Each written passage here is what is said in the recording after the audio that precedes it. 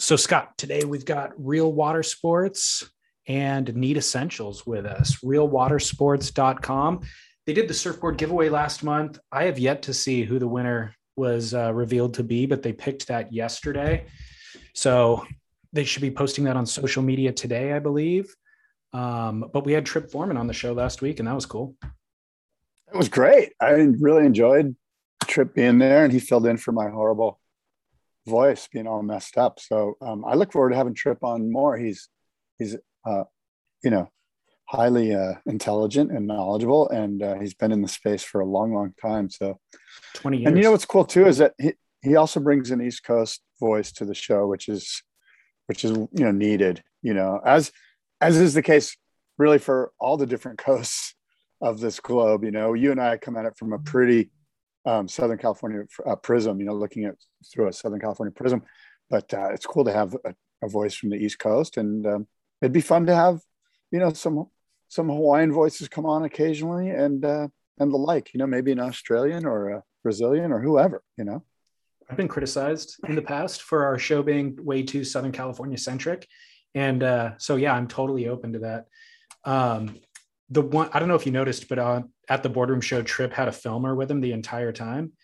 And it's actually Brett Barley's filmer who films for a lot of his blogs. But Real Water Sports, just as a business, has invested pretty heavily in video production. And one thing that they do on their website that I think is like an educational tool, basically, is surfboard reviews. So they get new boards in, Trip will ride it a couple of times, and then he'll review it, or they have actually team riders that review them as well. And if you go to an individual like Channel Islands website, they'll review their own boards. But what's interesting about Real Water Sports is it's like an aggregate for all the different board brands. It's a one-stop shop. So you can learn about Christensen's boards. You can learn about Aquila Ipa's boards. You can learn about Channel Islands boards, Lost boards, all there as a one-stop kind of video education resource. And so you can find it on realwatersports.com or on their YouTube channel. So that's cool. Yeah, no, that's great. I look forward to engaging with their website and engaging with Trip more, and good stuff over there at Real Water Sports. And of course, Neat Essentials dropped Lost Track Atlantic about 2 weeks ago now. It's the final part in their Atlantic series of the Lost Track series of films. And it's epic. They go through kind of finish in Africa. You get to see their filmer, Ishka Folkwell, finally take to the water and shred a couple of rights, which is nice. I was just thinking, it'd be funny is like, okay, it's the finale. Like, we've seen two different 4-part series, I think they've been 4-part, but what I was thinking was, wouldn't it be funny if at the end they actually like got in a fight, like a sincere fight where it's like, we've been spending way too much time together, and eventually it gets crazy. They get drunk and they get in a brawl, and it just so happens that Ishka's camera is rolling. How do you not? There's so many funny, like, kind of for being on the road for 3 months with somebody. How do you not get into fights? Yeah, there's just a lot of fun little parody things that you could do almost, because it's so beautifully done that it'd be fun to, like, I don't know, even see some outtakes or something funny. Totally. Well, because if anything, it's a little bit serious. Like, the tone of those things is a little bit like it's kind of got this. It just is what it is. I mean, it's beautiful. They're well done, but it'd be fun if they poked fun at themselves somehow, which they kind of do. Yeah, I talked to Torn about it. He spent the last few months. So Ishka came home from that trip, and he's got a baby now.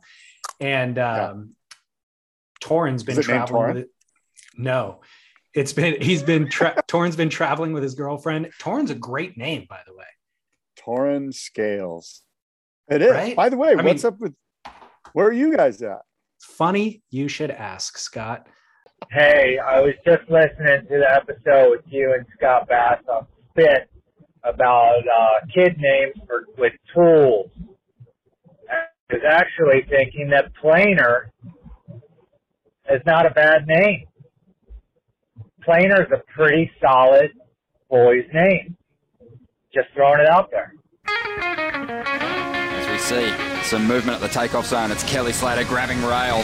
A clean entry. This thing holding open. It spits. When it spit me, I thought it was going to spit me off my board. Comes out with the spit, spits him out. Comes out after the spit. Gets spat out of another good-looking wave here. Spit. We're just spitballing, right? Yeah, God.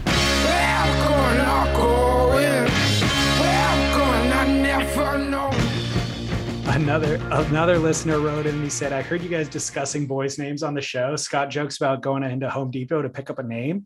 Our 9-year-old is named Sander. My wife wanted to call him Xander with an X, but I thought the X was too wanky. So hearing Scott's advice and learning that the Sander is often thought of as the most important contribution to the board builder, but often under-acknowledged, it makes me think that it's an excellent name for a son who would be a surfer. Sander is also a frothing microgrom that you could follow at Sandoland on Instagram. He said, I moved to the Northern Beaches in 2008 from San Francisco, and listening to you guys makes me feel connected to the California scene. Keep up the good work. Cheers, Tim. Well, that's cool, Tim. God bless Sander. And Planer, what a cool name, Planer, right? And I mean, the opportunities are endless. Just walk the aisles of Home Depot. And I completely, I'm behind this whole concept of naming your son after a tool. Often I think just don't recognize the genius of some of your ideas. You say them, they sound asinine to me, and I move on. And then listeners, I don't acknowledge it on air. And then listeners chime in with stuff like that. And I'm like, you know what? You're right. Those are some pretty solid options. See, I was thinking, oh, what about claw? Like a claw hammer. Yeah, that's fine. That's perfect. Claw Warbrick from Rip Curl. That's a claw hammer is the reference, right? Claw is epic. Yeah, I don't know what the reference is with Claw Warbrick, but it might be the hammer, but that's what I'm talking about. The hammer's a cool name too. Exactly. Planer, hammer, sander.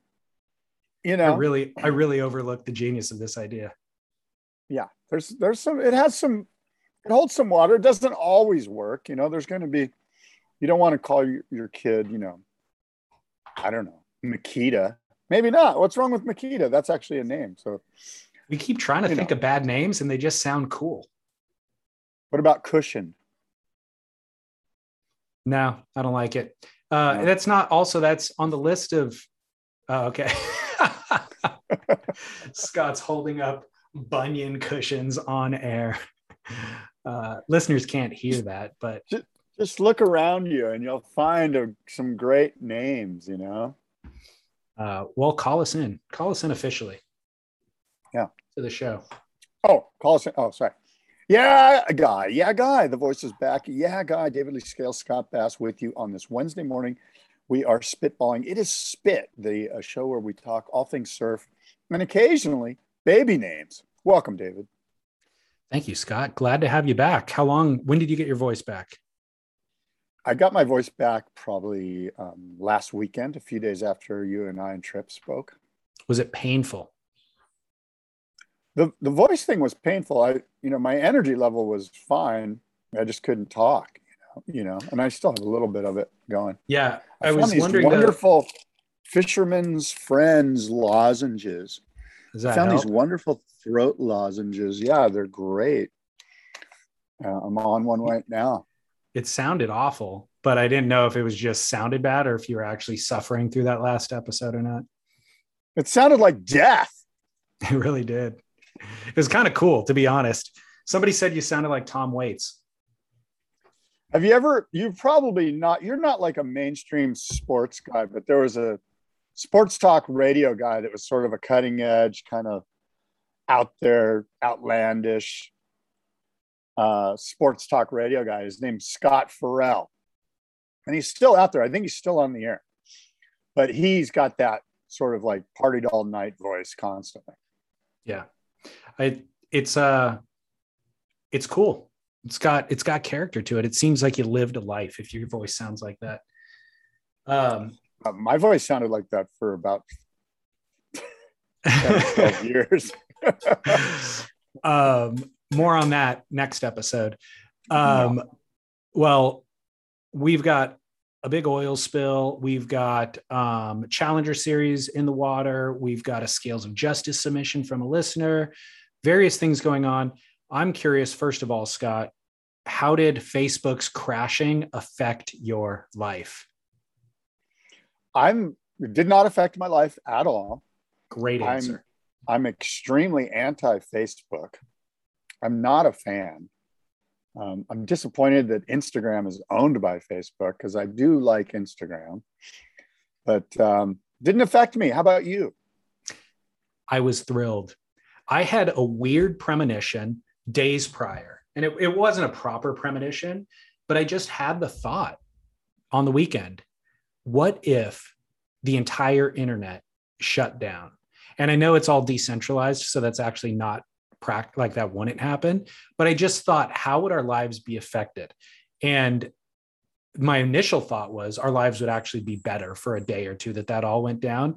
Unfortunately, we would also lose any way to run a transaction or anything like that. But even that, I think we could survive without for a day or two. And I just thought that'd be a really nice reprieve. There'd be chaos that spun out because of it, but it would be a really nice reprieve. Probably take the day off work, probably wouldn't even drive anywhere. Maybe we'd stay home. Since there's no TV, maybe we'd read a book, maybe we would commune, we would spend time together, And so the Instagram thing being down, Facebook being down, WhatsApp, it wasn't long enough, I think, for any of that stuff to nest and set in. It was only long enough for everybody to feel a tremendous amount of anxiety and then go on to Twitter and like for the first time in a year, take all that onto Twitter and just be like, why is it all down? Or Nextdoor app or LinkedIn or wherever else people get together. But I want to see it go on more. I would love if it went down for like a week. Yeah.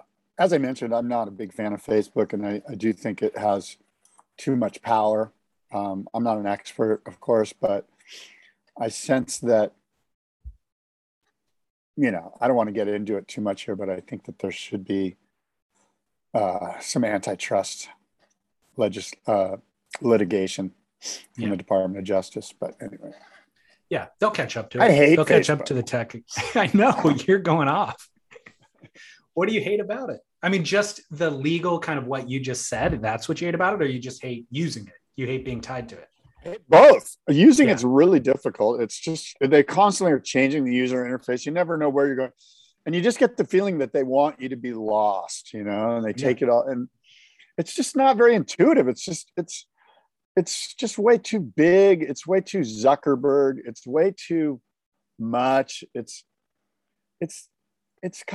just lame. I don't use it. So, I'm free from it, which I do occasionally use it for work. I do have to use it for work because a lot of people do use it, but I just, you use Instagram.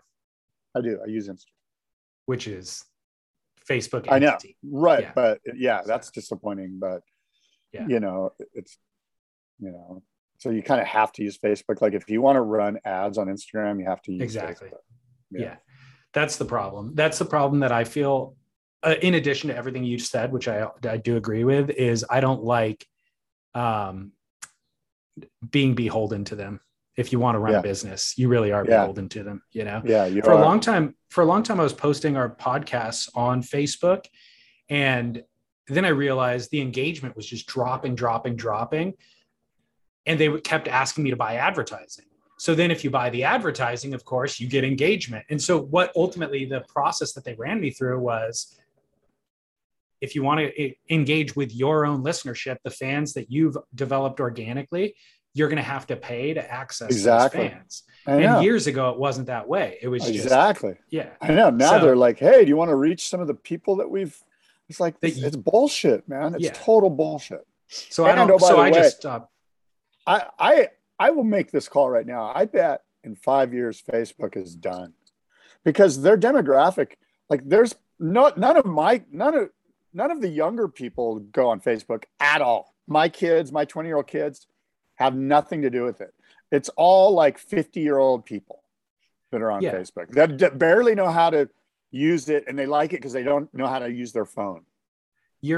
So I don't think you can discount that demographic that much. They do know how to use their phone. They do know how to use Facebook. They're using Facebook Marketplace. They're using it in a different way than the youth used it. But when you're saying Facebook will be gone, maybe Facebook.com might not have the relevance it has now, but Facebook as a corporation will not be gone, because when they saw that transition happening, that's why they bought Instagram.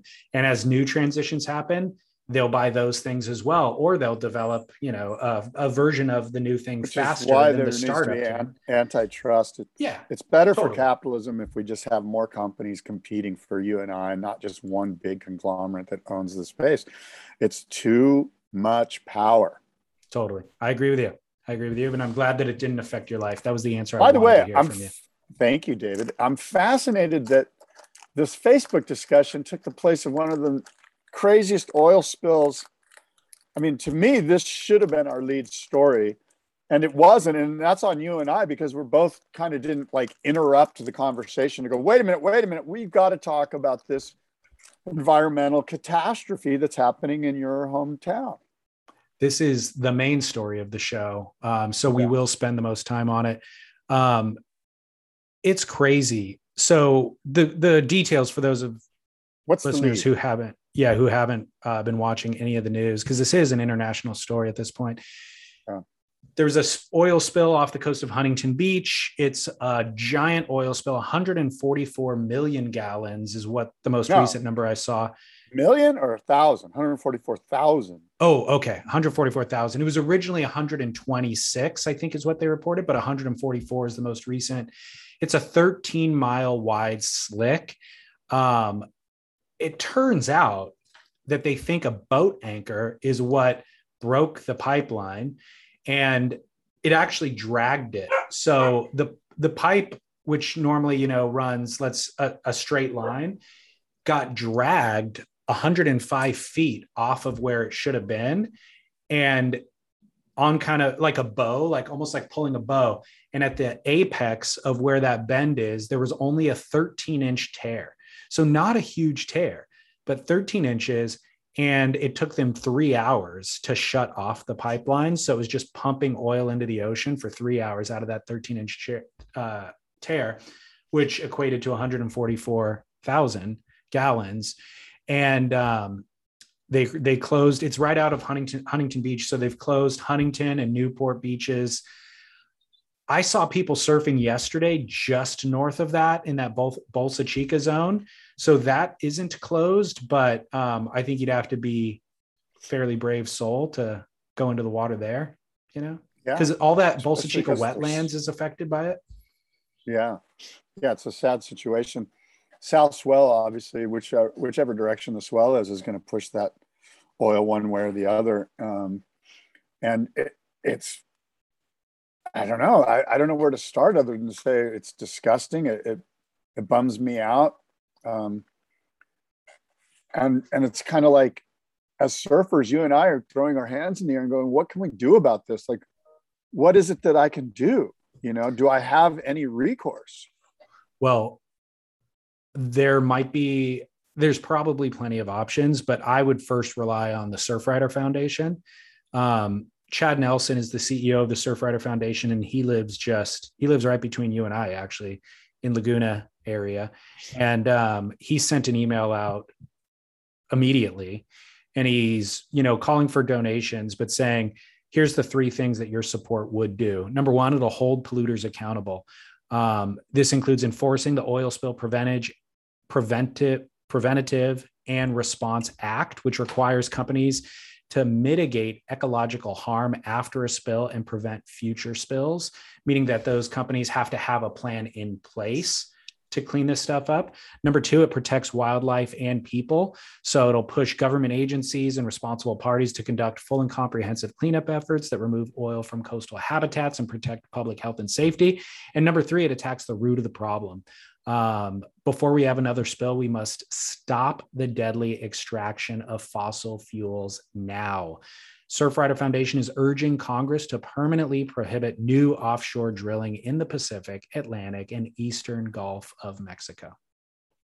So you could donate there. That's what you could do. Huh.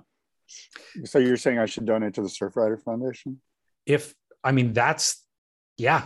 I mean, I already do support the Surfrider Foundation, but this is an I do additional too. effort.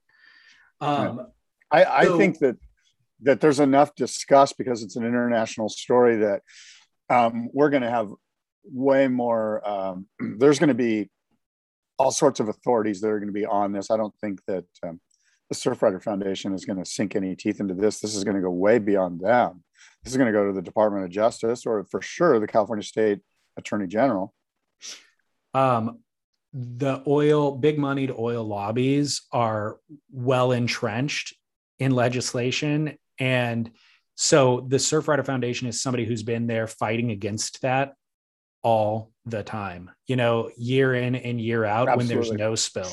So they're the ones who I feel have the actual research and, all that stuff done. And I'm glad that now, of course, because it's an international story, what you're saying is true and other people will get involved and they'll expedite the process. But Surfrider Foundation is who I would trust to kind of guide this the right direction. I would agree with that. I agree. I think that the Surfrider Foundation, the stuff they do when they're, like you said, that when there is no oil spill, sets it up so that when there is, they can push the right buttons and get the Attorney General involved and so forth. Or when the Attorney General asks for an expert in the room, they're there holding their, raising their hand. Right. One thing that I found really compelling is you see all this imagery of the cleanup efforts. It looks so juvenile. Like it's people with bags, hazmat suits, of course, but they have bags. Yeah. And they're like picking up a clump of oil and throwing it into a bag like you and I would. Like if you and I went down to go clean up, we would implement the efforts that they're doing. You and I are amateurs. We'd be volunteers. I thought those people were experts. I thought those people had some sophisticated vacuuming system. Shop vac. I want to see a shop vac, a really sophisticated Elon Musk, or maybe the Dyson version of a shop vac, comes down off a drone and then it's like, it's spreading ocean water that way, sucking up oil. I don't know what can exist. Yeah. All I know is they show up, they've got like a tent set up, not even a tent. They have like a easy up set up, towels, plastic bags, and that's it. And it's like, they're just going to go like dab it and mop. Like it's insane to me, completely insane. And that's where I think maybe the Surfrider Foundation is like, some of their legislation is, hey, the oil companies have to fund and have methods in place for how to contain this stuff once it ultimately spills, because what they're doing now looks so rinky dink. It's crazy. Yeah. You get the feeling that the oil companies like raise their hand and go, oh yeah, we got that. And they just go, oh, by the way, go to Home Depot. Yeah. Get a bunch of stuff. We're going to need some plastic, some gloves and some trash bags, and get some donuts while you're there and set up an easy up. And we'll just look like we're doing the job. That's the vibe you get. Like all of this incredible infrastructure on these oil rigs, you'd think that they could invest in some really killer cleanup stuff. It's 100% what exists is what you just said. Yeah. And then you get the pulled back shot from a helicopter. It's this giant oil slick. And there's a couple of little boats where they're like leaning out the side, trying to corral oil. It looks like a completely lost cause, and I understand it's freaking hard. If I spill olive oil in my kitchen, drop an egg, it's a freaking pain in the butt to clean up. And there's always a little bit of slick there for the next like week or two until it gets cleaned 5 times, so it's no small effort. But there are smart people out there, and there's billions and billions of dollars being earned by these companies that you would think they can allocate some of that resource towards figuring out how to oil and water separates naturally, how to collect that oil off the water. So from a 30,000 foot level, what's the real answer to this problem? And the real answer is we've got to get off of carbon, fossil fuels. We got to get off of fossil fuels. We got to get off of oil. And that simply just doesn't seem doable. I'm not an expert at all, so I'm probably going to trip over my tongue here. But, I think solar and wind energy are possible options. But again, I'm not an expert, and maybe there are limitations there that I don't know about. However, David, I have got some good news. Tell me. I don't know if you read about this. Somehow this came across my desk and I found it fascinating. MIT designed project achieves major advance toward fusion energy. This is a news story that I want to just quickly read, if I may, without trying to bore anybody. It was a moment 3 years in the making based on intensive research and design work. On September 5th, David, a month ago, for the first time, David, a large high-temperature superconducting electromagnet was ramped up to a field strength of 20 Tesla, the most powerful magnet field of its kind ever created on Earth. David, that successful demonstration helps resolve the greatest uncertainty in the quest to build the world's first fusion power plant that can produce more power than it consumes, David. This is all according to the project leaders at MIT. This advance, David, paves the way for the long-sought creation of practical, inexpensive, carbon-free power plants that could make a major contribution to limiting the effects of global climate change. And I'm going to quote here, fusion in lots of ways is the ultimate clean energy source, says MIT's Vice President of Research, Maria Zuber. The amount of power that is available is really game-changing. The fuel used to create fusion energy comes from water, and the Earth is full of water. It's nearly an unlimited resource. We just have to figure out how to utilize it. And basically, there was one other quote in here which I found really fascinating. I'm not sure if I can get to it, but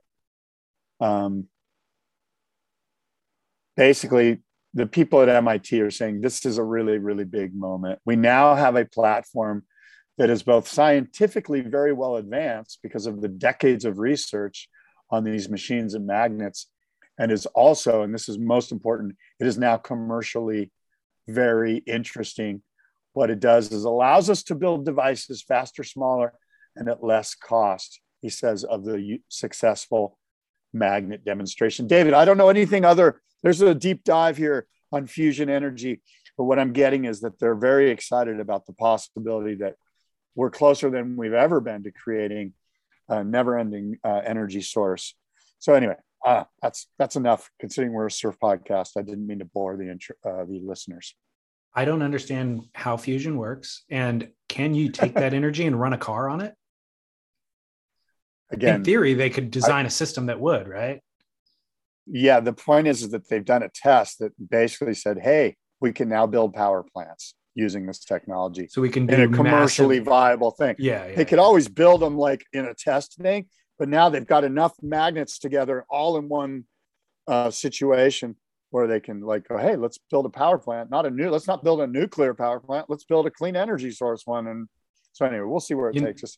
Maybe it's all fluff. I don't. The one problematic quote was the woman from MIT saying, water is nearly an unlimited abundance on Earth. I feel like they used to say that about oil, and it's kind of like, well, you think it is until we start consuming tremendous amounts of it. But then also, even if we don't use all of it, using a large portion of it might spin off negative effects for Earth in the way that fossil fuels have created climate change. Just using water in that way might create climate change or some other unforeseen side effect. So hold your horses, lady from MIT.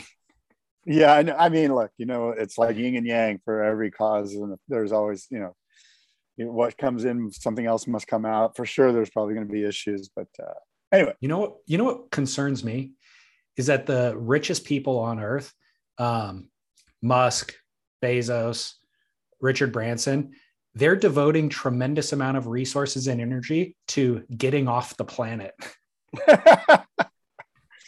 Yeah. They all are focused on. Bezos is wearing his cowboy hat and he's like going off. Obviously Musk has dedicated a company to it. Richard Branson beat beat Bezos to the job like a couple days prior by sending his rocket up. They're focused on getting out of here. What do they know that we don't know? I don't know. I think they should spend more time in the now, in the moment, just in quiet contemplation. I think they are. Yeah, I think they're probably into meditating. Yeah, probably. Well, here's what else one do you thought, got, my friend. Well, no, I got a thought about the oil spill. So here's a really interesting thing. Yeah. I've never been in this position where I just can't surf. You know what I mean? Like we hit lulls. We hit lulls where there'll be no swell. We had the COVID lockdown. You had the COVID lockdown. You couldn't surf. I pretty much surfed through that. That's right. Up there, it was different, huh? Up in Orange County. I laid low, a little bit, and certainly didn't talk about it on the podcast, but certainly laid low and like wasn't surfing as frequently as I would be if it was open.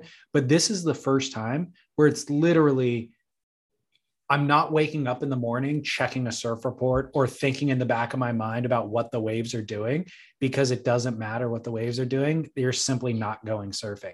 It's not like, oh, the water's contaminated, but it looks fine. I know there's a contaminant, so I'm going to avoid it. This looks terrible. This is black oil slicking up in the waves, on the beach, on the sand, leaving black slick trace everywhere. So you just look at it, you go, I would not go out there if somebody paid me to go out there, So it's a bizarre psychological effect in my life that I've never encountered before. Well, let me ask you this. When is this going to end? When do you see yourself being able to paddle out at Huntington Beach Pier? It's indeterminate, I don't know. I have no clue. And how many surfers are affected? Good question. Thousands, for sure. No, more than that. I would say that. Are there a million surfers in Orange County, do you think? I don't think so. I mean, you say more than 1,000, but I could honestly count every day if I really wanted to.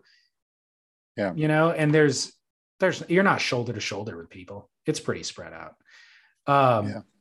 So I don't know, 10,000, 20,000. But it's a really weird thing to have no end in sight even, so it's like, what am I doing this week? Well, I guess I could actually drive down to San Diego. I could drive up to LA, although nobody wants to go surf LA. The strange, I don't know if it's an irony, but as you know, Huntington Beach, Mr. Huntington was an oil baron. That was what he did. That's how Huntington Beach came to be. It was, and you can see it today. Derricks. There's still oil derricks all around there. So it's, again, I don't think it's irony. It's part of the culture of Huntington Beach. It's an oil town. There's no irony at all. It's actually very practical that it would happen there, is because it's an oil town. That's where the spill would be. But there's still, if you drive around in downtown, in between these, $1.5 million, $2 million homes on the residential street, there'll be an empty lot that has the derrick in it still pumping oil, which is an interesting thing. It's like, yeah, because that's generating more revenue than the $2 million home would generate. That's worth more. Right. So yeah, the city's like, we'll take the tax revenue off of that oil derrick and never mind the eyesore. For sure. So interesting. Hawaii comps are canceled. Surf comps, regional WQS, WSL contests are canceled regionally for Hawaii, despite the fact that football, soccer, other games are still taking place.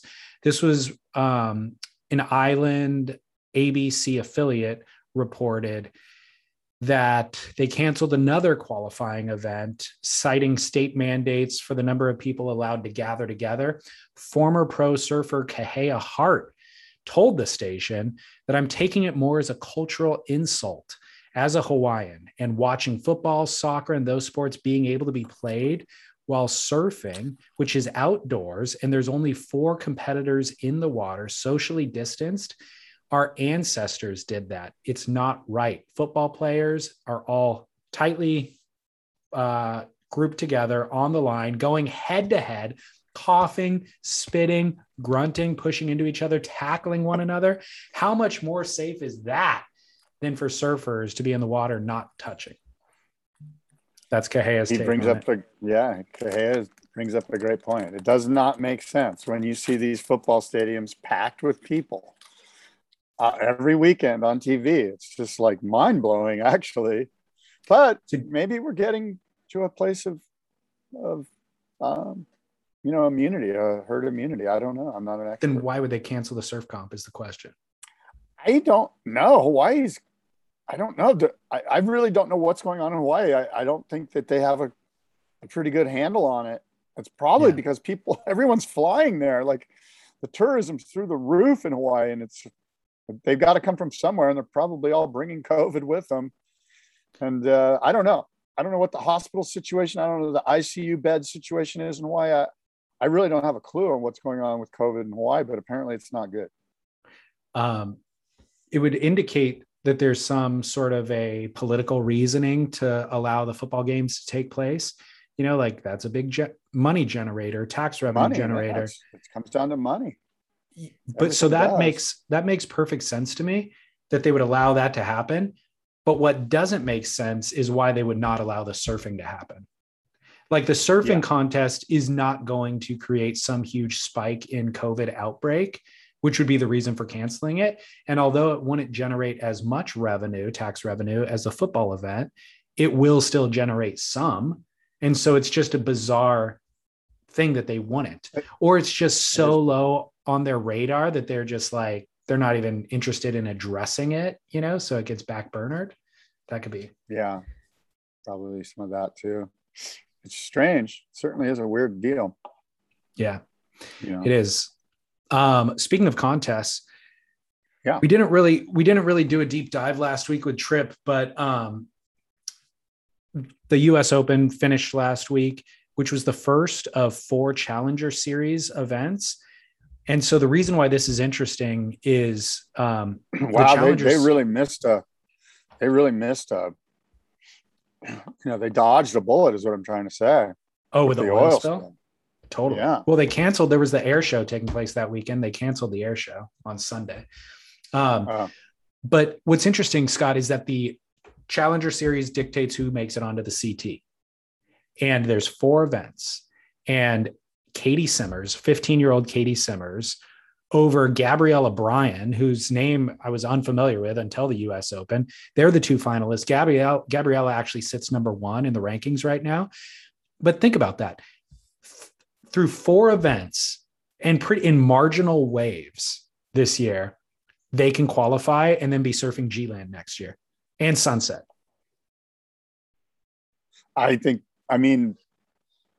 It is what it is. I was going to say, well, that's kind of cool. And in a way it is kind of cool because what's going to happen is we're going to see if they really deserve to be there when it real comes quickly. Real quickly, especially at Sunset.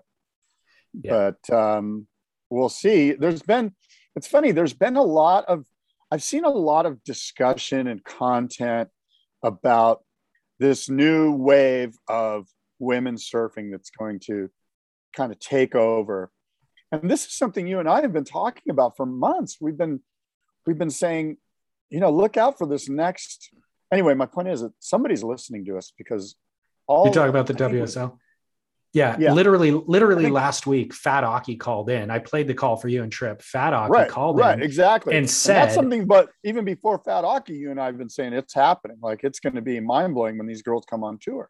Well, what was funny was Fat Aki said, this is the new momentum generation, this women. Yeah. And then when I saw Dave Prodan's post from the lineup yesterday, that was the exact headline was this is the new momentum generation.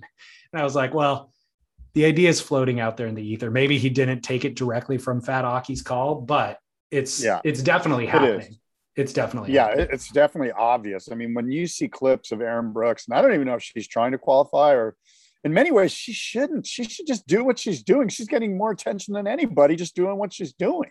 She almost doesn't even need to do the CT, although I'm a big fan of you're not really a champion until you're a champion. I'm a huge fan of the Rabbit Bartholomew school of you got to put on a jersey and do the deal. You just can't be an internet star. Well, and have it hold any water for any length of time. how dare you tell a 15-year-old girl what she should and shouldn't do with her life, Scott? I don't. Um, Anyway, the hey, Aaron so Brooks the footage, have you seen it? Yeah, The recent stuff in the pool with those variations on airs. Yeah. But so here's the deal. Aaron doesn't know what she wants to do. You're 15 years old. You shouldn't have your life mapped out yet. You should just be having a blast. And so good for her. And if she decides that she wants to qualify, she can do that. She can do that next year if she wanted to. She could do it when she's 25 if she wants to, in theory, you know? So I think let her just be a 15-year-old girl. Yeah, I want her to just, again, it's not what I want for her, but my point is that I would be stoked if she took the path less traveled. That's what I'm getting at. I think she found should out just that she became like, you know, she studied, you know, Gorillas in the Mist or something, you know, like totally out there. I think she should just keep exploring the world and improving her surfing, you know, just keep having fun and expanding your surf horizons.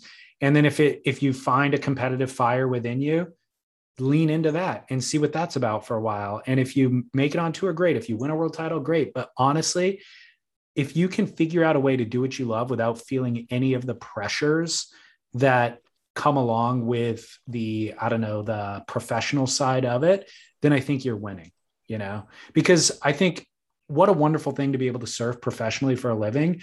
And if it becomes a job at some point and a burden, then that's a real tragedy. And sure, maybe with that comes 3 world titles because you burdened yourself with it. But I don't know. I'd also like to just enjoy it for a decade, you know, and maybe not get the 3 world titles, but make plenty of money, plenty of fun, plenty of friends along the way. That's good too. So you're going to be a great dad. You've just given some really good advice. I've seen it happen too many times, Scott. I've seen it happen too many times. So when is your child due? Well, it's due on the 27th, but Lauren is fully uncomfortable and the baby's big. And so they're thinking about inducing as soon as next week. Right. So we have appointments twice a week at this point to monitor it. So it's being heavily monitored, and you guys know the sex yet? It's a boy. No way. That's so rad. Good for you. I mean, girls are great. I have so much fun with my daughter. She's wonderful. Yeah. So you can't go wrong either way. We're very happy about it. We're very excited. Hammer. His name will be Claw. His name will be Hammer. His name will be Planer. His name will be Sander. His name will be Nail. Flathead. Nail Scales. Phillips Scales. Flathead sounds like a character in a cartoon. Yeah, Archie cartoon. So on the men's side, real quick, for the Challenger Series, your hometown boy, Jake Marshall, sitting number 2. I know. Dude, we're psyched. That was kind of going down during the Boardroom Show, wasn't it? Yeah. That weekend? Yep. Because everyone at the Boardroom Show was like, Jake Marshall's in the finals. Everyone was geeking to go watch it. I'm stoked for Jake Marshall. I'm stoked for the whole Marshall family. They're a really wonderful family. So kill it. How will he do at Sunset? Guy rips. Jake will do fine. How will he do at Sunset? He rips, but how will he do at Sunset? He'll do fine. You know what? The thing is with Jake is he's in that great place where he grinded for, I don't know, he was on the QS or Challenger Series or whatever you want to call it for, I bet 5 years or more, and was kind of, I can't speak for him, but the vibe I was getting, because my son's friends with him, the vibe I was getting that he was kind of like, you know what, I gave it a good run, but maybe I should look in a different direction. And maybe this was, again, I don't know. I don't want to speak out of turn here because I'm kind of, you know, I know the family. But my point is that I sense that he's kind of, his mental state is freed up. It's not like it's this or nothing, you know, it's like he had already begun to look into the possibility of other options for his career. And so I think he'll be fine at Sunset. I mean, this is a great question. I love this question. This should be our question. This is the spit question. How will they do at Sunset? You know, and I think that I think he'll be good. I would like to see the Sunset event almost like double pointed. You know, like that's how much different of a wave it is than every other wave. And I'm talking about G-Land pipe. Like they're all kind of like, Sunset is a different beast, and it should almost have double points. Something like that would be kind of cool. I know I'm going I'm going down a rabbit hole. Couple of thoughts. I'm gonna take the opposite stance on Jake, and I'll set the table for the people. Jake Marshall came up in Southern California, winning all the NSSA events, got all the big sponsorships, and the weight of the world was on his back. I mean, in the way that Kalohe Andino was before him, and Griffin Colapinto was kind of side by side with him. And Jake didn't execute on some of those ambitions or projections that were labeled. Or he was not scored correctly on some of it. I mean, he was super close to qualifying, and many of us think he got ripped off. But go ahead. So he lost. Then kind of the industry falls apart. COVID, whatever else, he lost all of his main sponsors. So Jake's now surfing in the US Open. I think he's riding Sharp Eyes. Does that sound right? Sure. I don't know. I think he's riding Sharp Eyes. Would not surprise me at all. But with no other sponsors on his board, which is weird to see somebody like Jake without those. So for him to kind of like what ultimately ended up happening was the structure of the system changed in a way that he's just been plugging away doing his whole thing, but the system almost eroded to where now there's 4 Challenger Series events. He did phenomenally in the first one because it happened to be at a wave that he surfs all the time, a style of surfing that suits him well. What I'm going to argue against you is watching him versus Griffin. There's a disparity.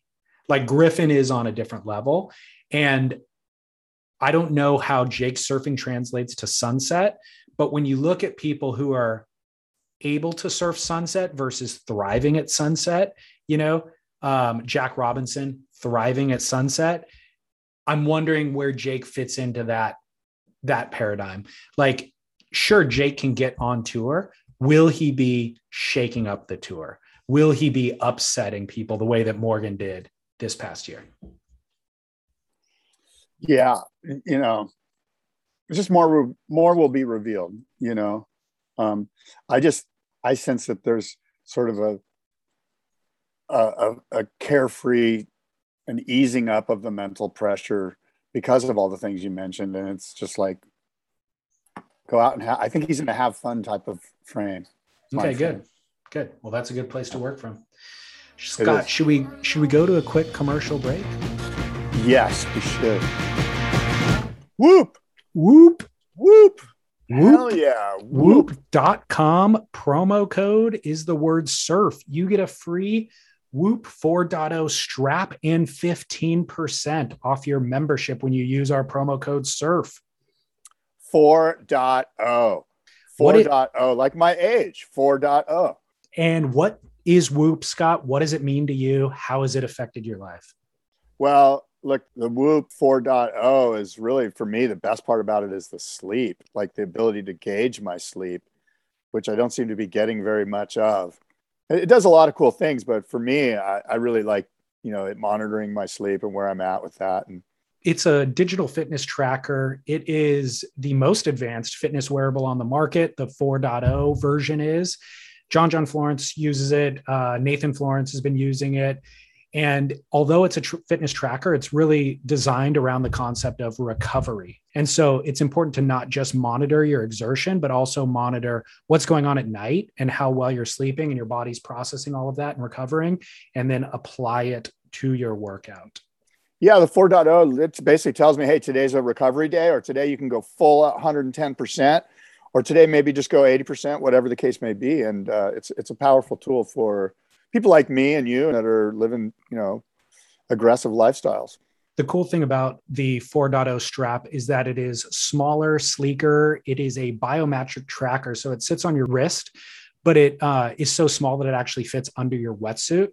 So you can wear it 24 hours a day. It measures skin temperature, blood oxygen, much, much more. All of that information gets sent to your phone. So the device itself doesn't have a screen. There's no buttons. There's no annoying notifications, but you can open up the app on your phone and it has all of your vitals. super important information that you could then share with a physician, a coach, a personal trainer. It's just automatically collecting that data 24/7, whether you're working or sleeping. So whoop.com is the website, WHOOP, and then use our promo code, which is the word surf, and you will get 15% off your membership and a free Whoop 4.0 strap. Right on. Whoop 4.0. Whoop.com, promo code surf. And it also ties in beautifully with our other sponsor, Scott, which is Athletic Greens. David, today's program is brought to you by Athletic Greens, the health and wellness company that makes comprehensive daily nutrition really, really simple. Use athleticgreens.com/surf to support us, David, you and I, and get 1 year of vitamin D immunity boost for free. Everybody needs immunity boost, especially going into the winter months, by the way. Less exposure to the sun, that vitamin D would help. And again, my life has only gotten busier and busier. I got a kid on the way. Unless I map out, nutrition is the very first thing to suffer. And then everything else suffers as a result, including my mood, my work, my surfing. So AG1 is the new formulation by Athletic Greens, and it is the simple solution in one scoop.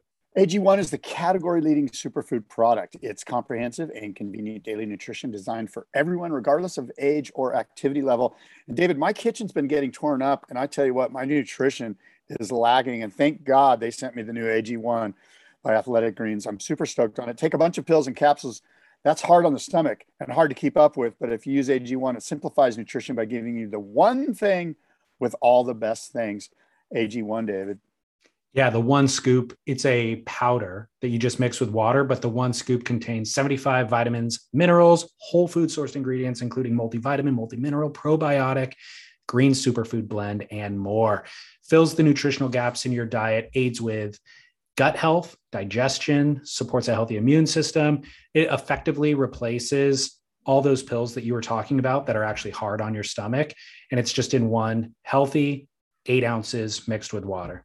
And David, it's dairy-free, vegan, keto, and paleo-friendly, contains less than 1 gram of added sugars, no GMOs, no nasty chemicals, or artificial anything. Use our portal, athleticgreens.com/surf. To support our show, support David and Scott, and improve your health at the same time. I am sold, Scott. I'm on it. I had it every day. In fact, here it is right here. The AG1 new container with the powder inside. I don't want to make a mess, so I'm not going to tip it that much, but I had mine this morning. And again, you'll get a 1 year supply of immunity boosting vitamin D liquid drops that you just add to your AG1 powder and 8 ounces of water. And it covers all of your nutritional needs for the day. It's a 20-second commitment every day to optimize your health. athleticgreens.com/surf. I was going to ask you, you said last week that you were watching the Surf Ranch Classic, the longboard event. Yes, I was. Were you actually? I was sitting here like right there on my other screen watching it. Just during the duration of our chat, or are you actually watching? Yeah, while we were talking. While we were having our show, I was just like, oh, I'll just watch this and see what's happening here, you know. Who won? I don't know who won. I just watched a few heats. I'm not sure, but I saw some good surfing, you know. I saw some good. My takeaway is that I think that wave is actually good for longboard contests. Yeah, it's just actually perfect. It's ideal for nose riding. Yeah, it looked. I tried to watch it. So I went back and tried to watch. I couldn't find any of the waves that I wanted to watch. So apparently Honolulu Bloomfield, who won the women's division, got a 10 in the final. Couldn't find it. I was like, what the heck, man? And then, so Honolulu, congratulations. And then Edouard Del Perro won the men's side. Apparently he's a French longboarder. So congratulations to Edouard as well. All right. Congrats. Yeah. David, for us here in the, well, I guess it's all around the globe, but for sure in the Northern Hemisphere, I should say, we have an ENSO alert system status. That's the El Nino system observations. So we're looking at La Nina. It looks like a La Nina watch is underway. We are transitioning, David, from ENSO neutral, which means they're not sure what's happening.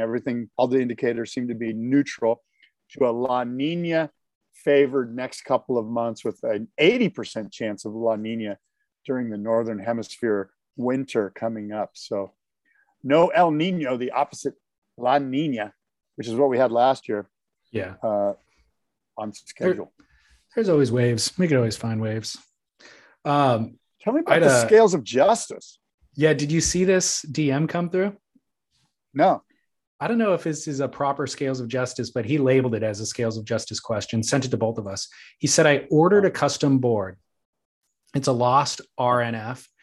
And it showed up with glass on fins. The shop didn't charge him for them, nor did the shaper. Usually glass-ons are an upcharge. The board is beautiful. I'm stoked, but I pretty much cannot travel with it. And if I do break a fin, I've broken a few fins on older RFNs that I own, the repair is going to be a pain in the butt. So what is the court's ruling? Should I be stoked by this gift because, it's an upcharge that he didn't have to pay for, or should I be bummed at the inconvenience of having the glass-ons and not being able to travel? And should I say anything to the retailer?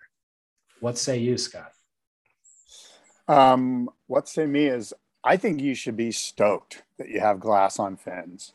Now, you should say something to the retailer. I would reach out and go, hey, I got glass on fins. What's the deal?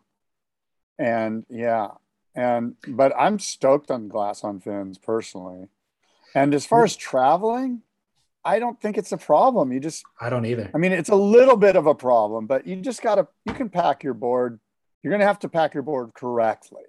You can't just throw it in the bag like you could without fins. He might have like one of the super slim bags, and he can fit 3 boards in it. Now that he has glass-ons, he'll only be able to bring 2 boards or something like that. Yeah, that's a problem. That is a bit of a problem. What's interesting is he said it was a custom. So it's not like you go return it. It's not like you go swap it out for another version off the rack that doesn't have the glass-ons. So he is in a conundrum, but hey, everybody makes mistakes. Shapers make mistakes. Maybe the retailer made the mistake.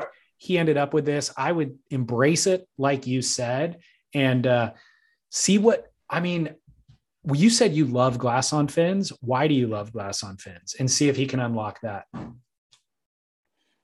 Yeah. I mean, if you're asking me why I like glass on fins, which it sounds like you did. Yeah. I just feel like there's just a real purity to the feel of the board. There's a real, it just feels solid. I've got a couple boards with glass on fins, a couple tri-fins, and they just, I don't know if it's because the fins are glassed on or if it's some other aspect of the board, but the board just feels buttery and pure and solid. And it just feels like a solid state surfboard. And it's kind of hard for me to characterize it in any other way. It just feels right. And so anytime I get a board with glass on fins, I'm kind of stoked. Yeah. I was just scratching my memory. I can't remember the last board I got with glass on fins, and I'm not opposed to them at all. And I grew up riding them, and I never had a problem with them. So I'm curious now. I'm almost inspired. Yeah. I have a couple of Christensens with glass on fins, and they're like go-to boards to me. They're like boards like, okay, I need a board that I can count on. And it's like the board with the glass on fins. Well, there's a convenience. Like if I'm going to blacks or something, I'm like, okay, I'm going to black, like a legit wave. There's a convenience in not having to think about anything, right? Just like not having to question your decision-making part in this process and just rely on the equipment. Yeah. Yeah, there's that too. Why don't we see more pros riding them? Well, for a long time we did. There was a time there, like in the Parco Andy Irons era, where those guys demanded glass on fins and everyone else was. But what happened, of course, is that the fin companies are like, bro, let's get you Parco fins and you'll get a cut of every set. There was money involved, so they all went to boxes. Right. And they were doing fine with those too. So yeah, but for our listener, I say keep the board, be psyched, and embrace it. Absolutely. So Scott, you know who my Duke is this week? Would I know? Should I know? Could I know? Probably not. Okay. Who's your shot Duke? In the dark if you want? Your Duke Kahanamoku. Nathan Fletcher.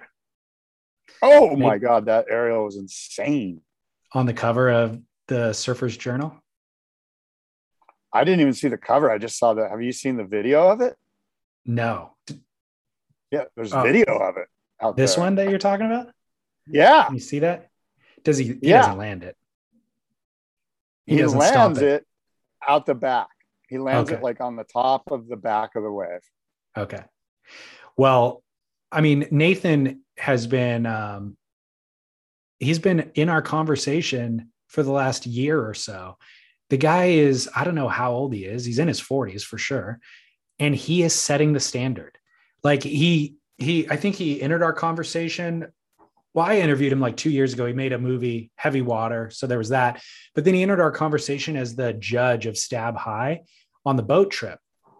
And the reason why, not just as a judge, he went out there and stomped the craziest straight air of the event. And so it was like, wow, the judge is actually setting the standard for the gnarliest air of the event. So there he blips on our radar. But then as a judge for this last Stab High event, you pointed out, he was just really, really insightful, surprisingly articulate, really insightful, added a tremendous amount to that event. Like he was a huge value to that event. And then we're watching what he's doing in the water, and he's still setting kind of the boundary for these kids. Anyways, he got the cover shot of this month's Surfer's Journal magazine. All of our listeners should be subscribing to the Surfer's Journal. Nathan also posted on Instagram yesterday that cover shot with the very first cover shot that he ever got of the Surfer's Journal, which came out in 1991. So a full 30 years ago, when he was 12, he was 12 years old at that time. So, I've got the funniest vision of Nathan Fletcher. I don't know if I've told you this, but I went down to Herbie Fletcher's longboard contest in Cabo, and this was right around 1991.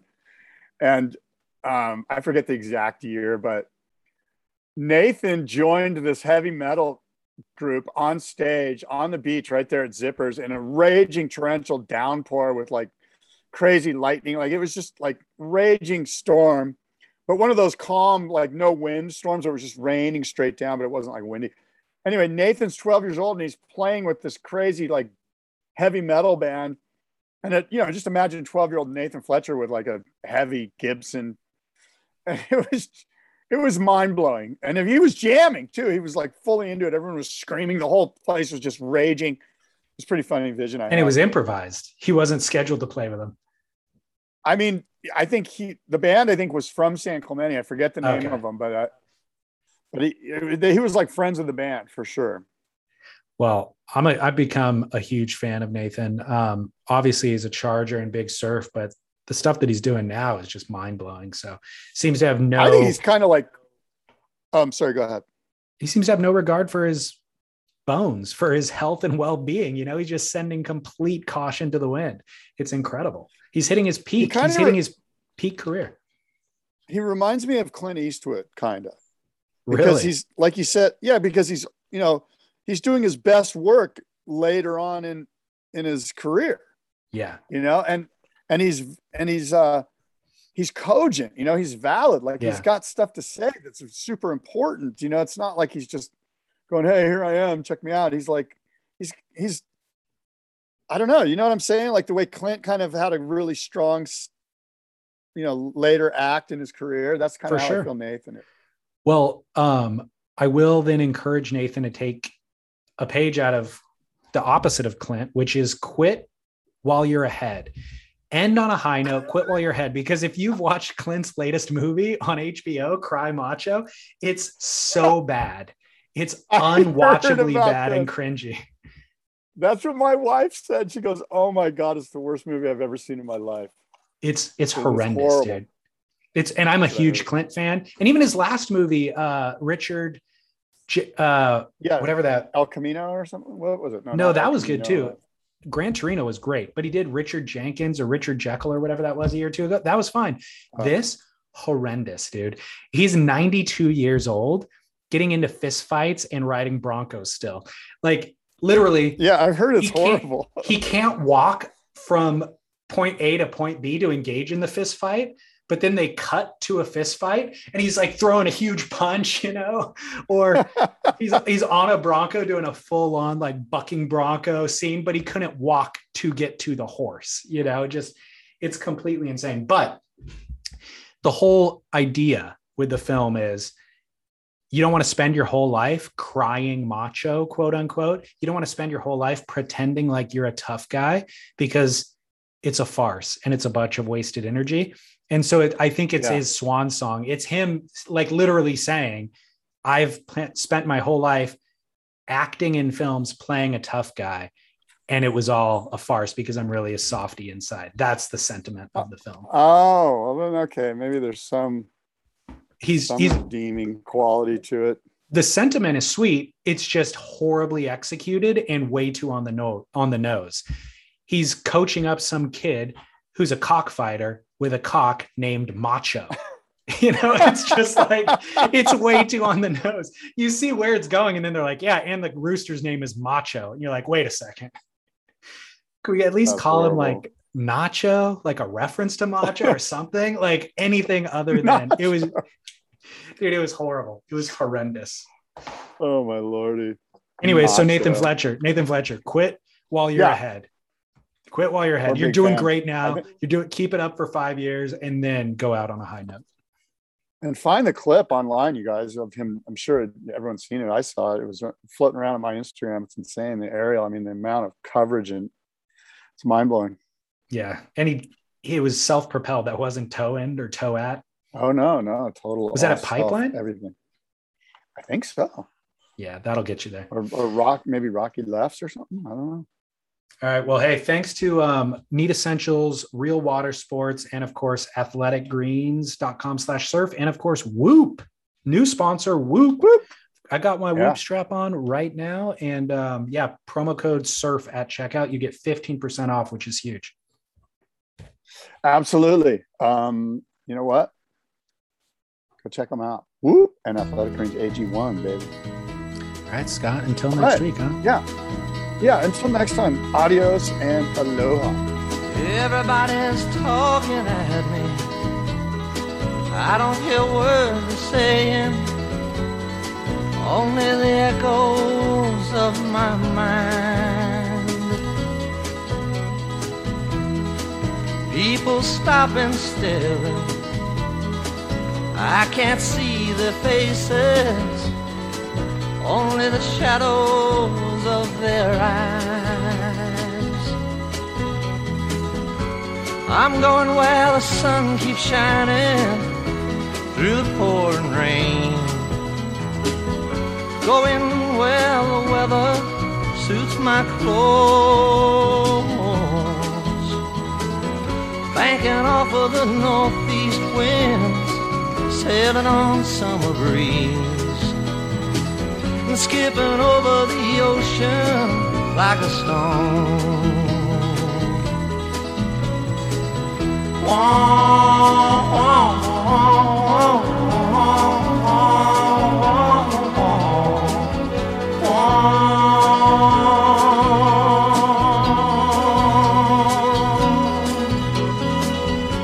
I'm going where the sun keeps shining through the pouring rain, going where the weather suits my clothes,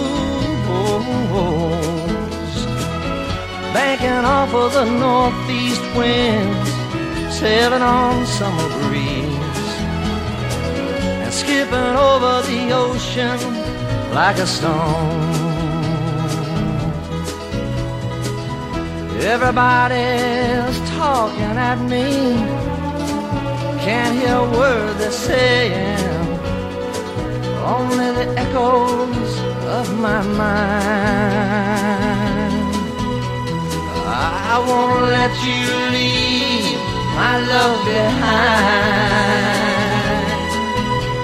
No, I won't let you leave